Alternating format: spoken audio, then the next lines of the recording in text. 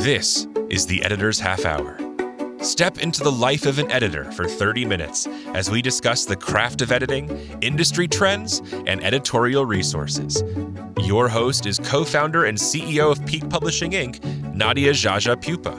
She is experienced in all facets of the publishing industry, from editing to design, and works with corporate clients and self-published authors. Nadia and her guests are about to share powerful insights and stories on what it takes to be an editor. And this is your host, Nadia Jaja Pupa. Welcome, listeners, to the Editor's Half Hour. Today, we are talking about posthumous editing. This is a topic that is highly relevant, but just not talked about very much. It's such an interesting topic. Today, we're specifically focusing on posthumous editing related to family, relatives. But I know that editors are doing this. I know that they are doing it for public figures.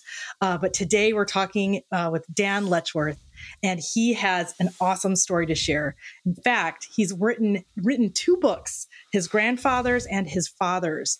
And we're going to get into that today. I can't wait. I don't even want to waste time, but really quick, I'd like listeners to understand how I even got into this. I've never done posthumous editing. A colleague of mine is actually doing it right now for friends or extended relatives. And the conversation was really interesting. And then when I met Dan, which I want to say we met on Twitter when it was still called Twitter, I put out a tweet. And I was saying, I'm looking for somebody to interview on my podcast who has done posthumous editing. And Dan reached out. And then I looked at his name and I realized I had attended a program meeting that Dan led for the San Diego Professional Editors Network. And I thought, oh my gosh, what a small world. And it was so cool. Dan is also super cool because he has the coolest background, I swear. The things that you've worked on with the San Diego Magazine, the young adult books that you've done they're high profile things, and it's super, super cool. So in my eyes, Dan is a celebrity. All of my guests are celebrities in my eyes. You're too kind. But I want to welcome you, Dan, and I want to thank you for this interview. But please introduce yourself and tell our listeners what you do. Well, hi, my name is Dan Letchworth. Thank you for that lovely introduction, and thank you for having me on the podcast, Nadia. I'm currently in corporate communications for Illumina, which is a genome sequencing company here in San Diego. But before that, I was copy chief of San Diego Magazine. And for many years during that time and before that, I copy edited young adult books for Scholastic, Penguin Random House, and Little Brown Young Readers. So, and I have a self-publishing company called Desert Owl Press, which is up to 5 books now. That's awesome.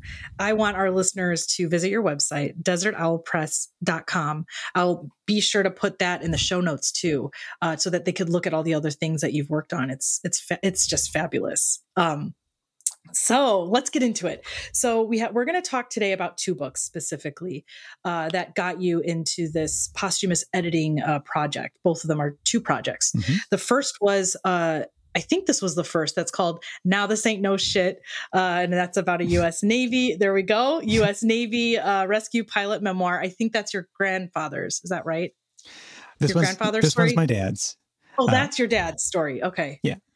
And then your grandfather's story is We Flew Out and Walked Back. And that's the World War II memoir in letters. Mm-hmm. And so let's start. Well, we're going to probably jump back and forth, and thank you for pulling those up. I'm going to have links to everything if you're listening to the podcast and not watching.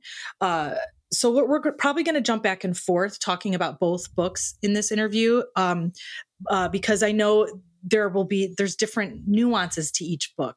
Yeah. You know, it's not just a straight up process. So speaking of, do you feel that both books had the same challenges, or did each come with its own set of challenges that you had to work through? I feel like the answer to that question is going to be unique to the author, to the editor. Each of these was certainly unique. Just to give a quick overview of each one, We Flew Out and Walked Back, subtitle, Letters from a California Boy Who Escaped Nazi-Occupied Italy. This is a memoir in letters, as you said. My grandpa, his first summer out of high school, he went to for a summer job for a few months, but then right after that, he enlisted into what was at that time the Army Air Forces. And for the next 2 years, he trained to be a bombardier. And he got sent over to Europe, flying a B-24 Liberator. And he was shot down over Axis-controlled Yugoslavia. Wow.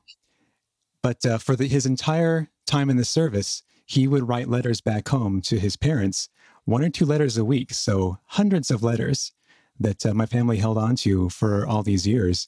And even during the time, so when I grew up, that was one of the family stories that we heard around the dinner table, in bits and pieces over the years was specifically his time alone behind enemy lines, trying to find, Allied soldiers to help him get rescued and get back home. So for those 40 days that he was marooned out there in Nazi territory, his parents didn't know what was happening. They got a telegram saying, if we hear any news about your son, we'll let you know. It's such an amazing story because there's so much that you can share, and it's such a deeply emotional journey as well. So I didn't mean to interrupt, but it's such a great tribute, I think, and almost a legacy too for your entire family. Thank you. Yeah. So you asked about what challenges came with that book. For this one, I think the most challenging part was piecing together the story of what happened while he was alone and shot down, because he didn't have letters that he wrote at the time about that. Those would have to pass all kinds of censors if he were to write about them in detail. His letters just say, "Okay, I'm all safe now. Don't worry." But we were lucky enough to, when he was much older, he gave a presentation on 2 different occasions telling that story. And so I had those recordings. I was able to synthesize, picking out, resolving details that didn't quite agree, to put together an account of, okay, from the moment that his plane went down to when he was rescued, what happened? Where did he go? Who did he meet? And so it's a combination of his first person letters and also that kind of synthesized account of, as soon as the letters stopped, then what happened. Yeah. And did you grow up very close to your grandfather as well? Was he very much a part of your life? I did. He was just 10 minutes up the road. And yeah. That's awesome. I love that. I know it's funny because my grandparents also lived just right down the road from us growing up. So that's cool. So after he passed away, how soon did you begin working on the book? I mean, maybe you can explain for listeners, because he wanted to write this book, or was it that you created this after? In Grandpa's case, no. And I should say his name, Robert Dennison. In Grandpa okay. Bobby's case, no. Well, I didn't even know that these letters existed until 3 years after he died. They were just, wow. I was so lucky that my mom found them in a scrapbook in his stuff after we were, going through what was remained of his house. So, yeah, I do wish sometimes that I could have started the project while he was still around, so I could just ask him questions, clarify some details, like, okay, so this detail disagrees with that one. What actually happened? Unfortunately, all I had to go on was, there were some other sources about his bomb group in particular that I could look up. And sometimes I just had to make my best guess for whatever sounded good. Yeah, I'm sure. And so how did this idea come about? Was this something that a family member approached you, or you came up with this idea that you wanted to create a book? This one actually started as a feature article for San Diego Magazine it was a Veterans Day feature. And that was before I knew that the letters existed. It was just that story of him being shot down and being recovered to Allied territory. And it was only after I published that story it was the November 2020 issue of San Diego Magazine that my mom was like, "Oh, I have all these letters." And I was like, "What? What? Hundreds?" I don't think she even realized, neither of us realized, because they were all, still in their envelopes, just how many letters and how many thousands of words he had written about everything before that, all of his experience training and meeting his crew. Wow. It's a true treasure trove of letters. I mean, how amazing. In fact, Yeah. I did see that article, and I know that you have that on your website. Is that right? The San Diego Magazine article? You can, it's Great. a much shortened, abbreviated version, the magazine Okay. article. It's expanded in the book. But yeah, you can read that as a preview of the book if you like on desertowlpress.com. Very, very cool. So the book on your dad is a different story. So this wasn't, that's not, this was a thing where your dad actually was writing a book. And it was close to when he passed away. Is that right? That's right. So my dad was in the U.S. Navy for 21 years. He was a helicopter pilot. For pretty much all of that time, he flew the H-46 Sea Knight helicopter, which was a cargo transfer helicopter and a search and rescue vessel. And yeah, he died of lung cancer in 2019. And 5 months before he died, he started writing this book. He's like, I got to get this stuff down, because by the time he retired, he was a subject matter expert in the H-46. He'd achieved every qualification in it, so he knew this helicopter like the back of his hand. And going back to your first question about the challenges, this was, God bless my dad, but he was not what you would say a straightforward storyteller. The document from his computer, there were no paragraph breaks at all. It was just one wall of text with bold and highlight and italic and bullet points. I'm like, oh my gosh, Dad. And he would just liberally cut and paste from Wikipedia where he wanted to talk more about a specific engine or a specific, rotor system. Like, okay, I've got to make sure we're not plagiarizing. And he also just cut and pasted images of the different helicopters that he flew and the different planes that he flew randomly into the document that, Microsoft Word upsets everything. So, of course, it's probably crashing multiple times.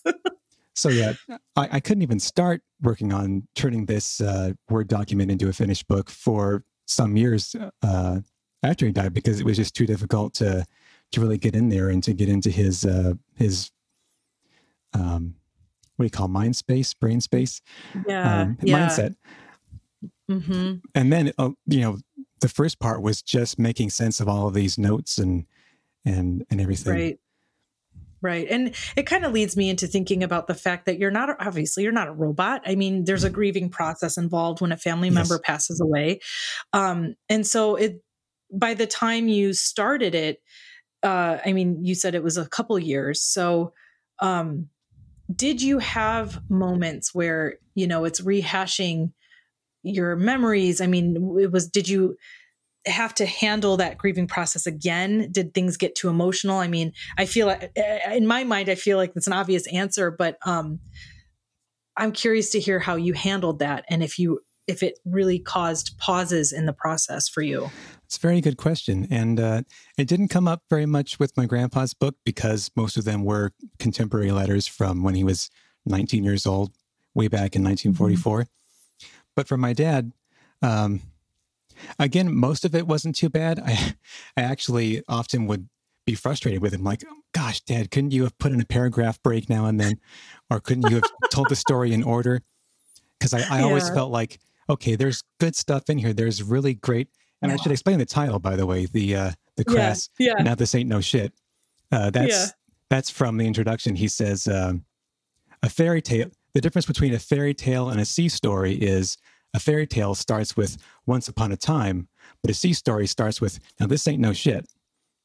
Because in addition to this technical information about his helicopter and how he flew it and the emergency procedures and all that, he had some great rescue stories in there. He got the Humanitarian Service Medal 4 times for saving people from sinking ships in the Straits of Florida and the Sea of China.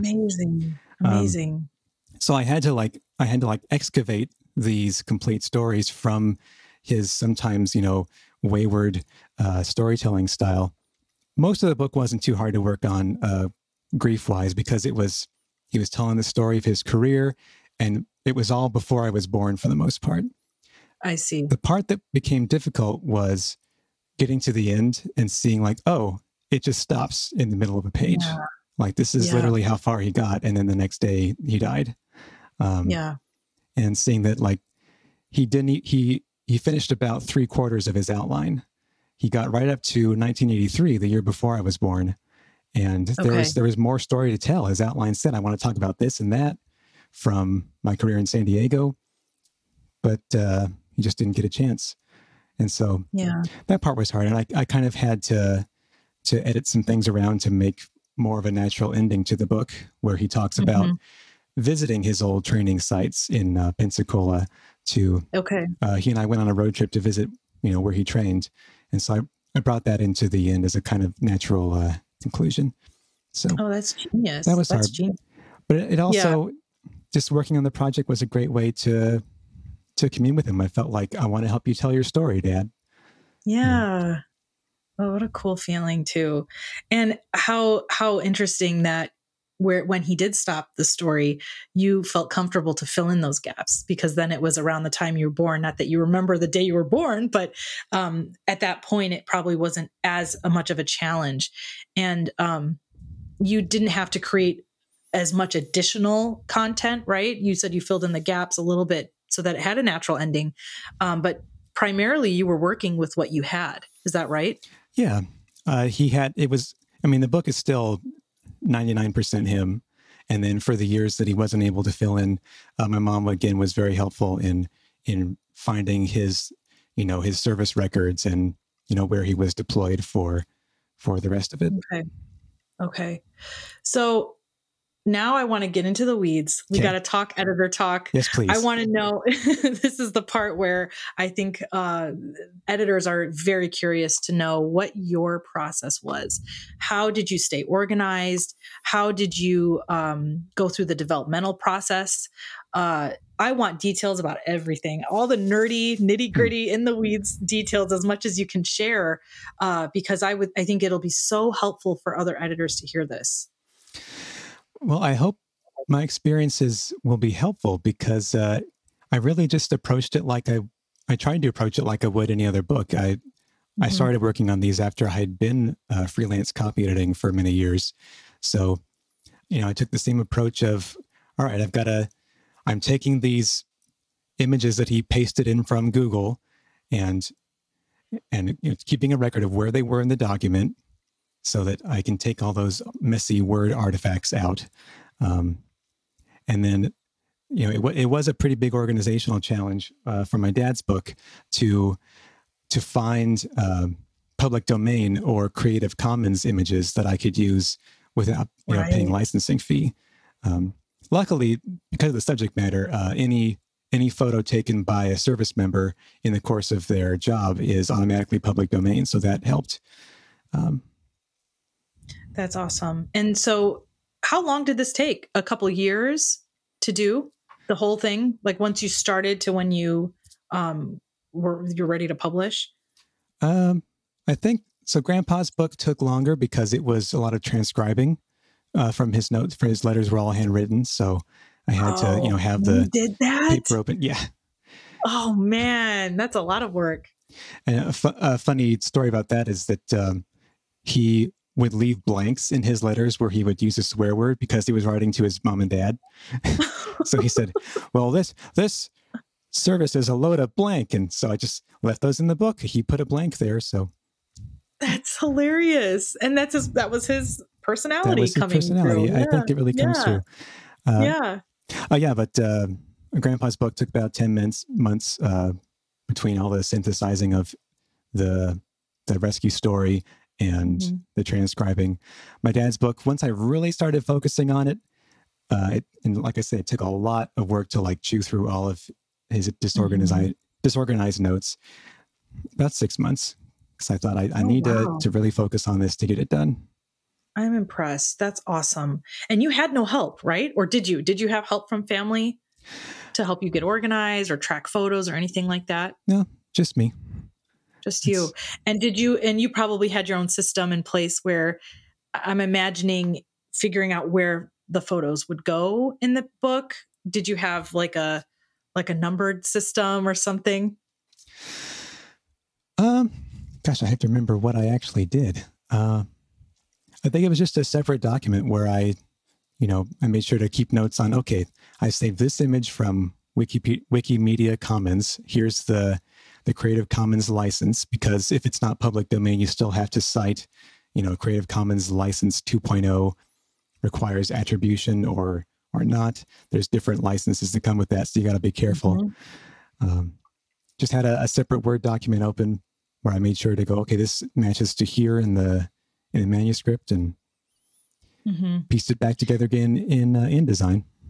So you had a methodical approach. It wasn't that you didn't, it sounds like because you were quick and fast, you didn't want to allow the project to become overwhelming. You wanted to get it done, and you're highly motivated, which is very, very cool.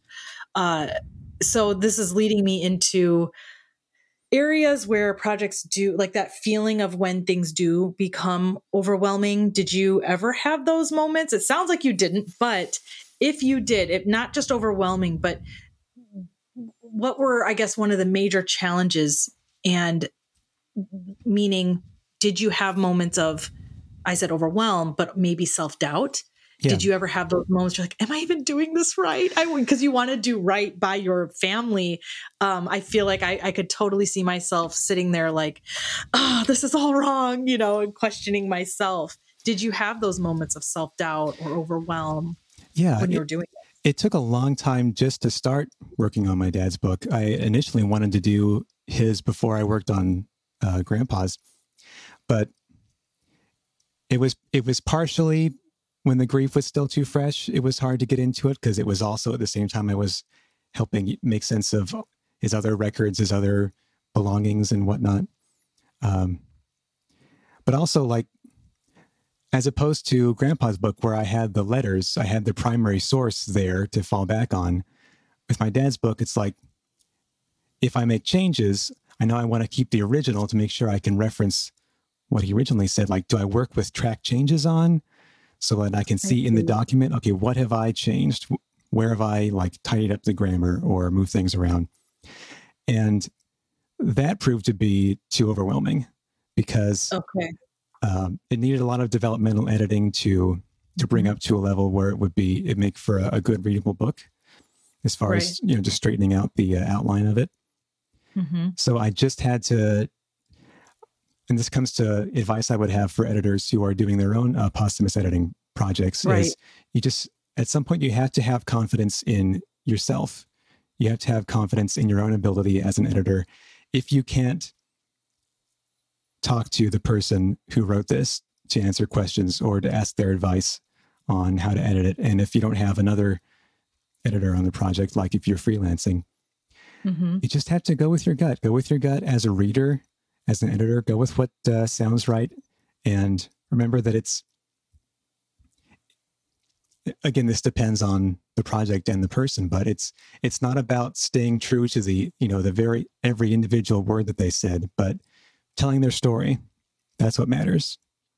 You want to get the details right, but you also want it to be something that people can latch onto and become invested in. Did you seek any advice from an outside perspective outside of your family? Any editors or anybody who you wanted to have kind of read through, or did you have someone else do maybe a copy edit or something like that? Yes. For my Grandpa's book, We Flew Out and Walked Back, my dear friend and fellow editor, Sylvia Zareva, she read the manuscript before I started the book design. And she had a great piece of advice, which was, there was an anecdote at the very end of the book where Grandpa says, and, oh, by the way, decades later during the Vietnam War, I happened to meet the person who shot my plane down at a bar. No way. No way. Maybe it was a tall tale, but I believe it. And he had this great anecdote of him where he meets the woman in the German army who shot his plane down over Munich. And Sylvia said, that has to be the first thing people read. That is just such an amazing anecdote. Put that at the front. And then back up to when he was 19 years old, just entering the service. And I was like, genius. Thank you, Sylvia. Genius. Thank you. Thank you, Sylvia. Because then that also gets us excited. Like, oh, what was this? What was the story? How did he survive? How did he make it back home? Yeah, there you go. I mean, that's the power of editors. That's the editorial perspective and that outside perspective to get that hook. get that reader hooked. What the heck happened, and how in the hell did he meet the person? I believe it too, but how it just doesn't seem possible. The same person that shot him down, he saw again. Yeah. Amazing. It's like a movie. It's such a specific detail that you think, how can that not have actually happened? Right. I swear that's like a scene from a movie. Like that doesn't happen in real life.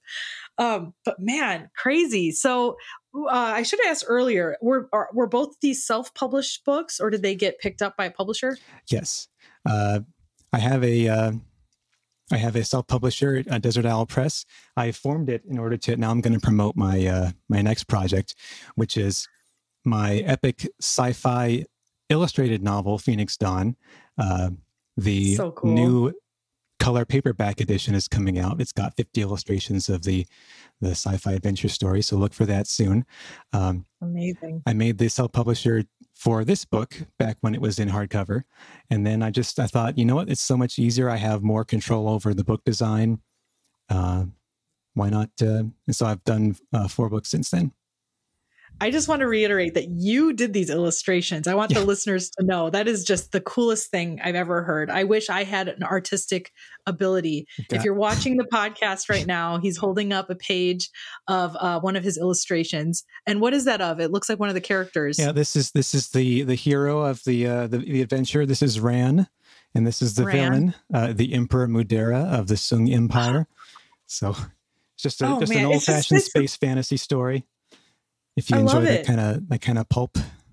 And I really love details like that. He has the coolest thing with drop caps where he's created these illustrations with the letters. He was just showing that on the screen. Absolutely fabulous. So cool. You're like the jack of all trades. You're an illustrator, editor, writer, and now posthumous editor that you could add to your list of skills, professional skills. So if you're in the San Diego area, you'll want to meet Dan someday. He'll probably be at some type of book fair in the future signing copies of his illustrated sci-fi. Yeah, I hope so. I want a signed copy of that. What a great interview. This is such a cool world, or a cool avenue of editing that requires a specific developmental editorial approach.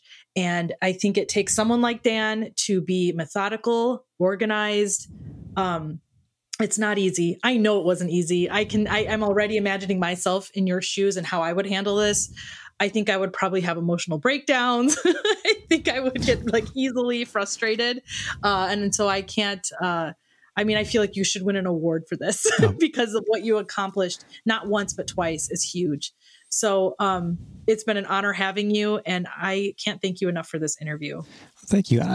There's one point I want to make sure that I get across, even if briefly, and that is, in addition to, if anyone else is working on a project like this, in addition to trusting in yourself, if you encounter uncertainty, also focus on the story that's being told. I think that if someone has passed away, there's a tendency to try to gloss over their image and present them as something different than human, but that actually does a person a disservice. Like, if parts of their story aren't so flattering, keep that in. It's part of their story. It's part of what makes them relatable. I wanted to make sure that I got that advice across too. I'm so glad you said that, because it's honest, and you're staying true to telling the story, and not to glorify a figure because they've passed away, but to be honest about their story. That's so important. That's really great advice, Dan. Thank you so much. This was such a great conversation about posthumous editing. Thank you so much for having me on the show, Nadia. Thank you for listening to the Editor's Half Hour. This podcast is your go-to resource for editorial trends, opening the discussion for new ideas through the real-life stories of editors. For more information about Nadia Jaja Pupa and her business, visit peakpublishing.com. That's PIQUE publishing.com. Be sure to follow Peak Publishing on Facebook, Twitter, and LinkedIn. And remember to subscribe and follow the Editor's Half Hour wherever you get your podcasts.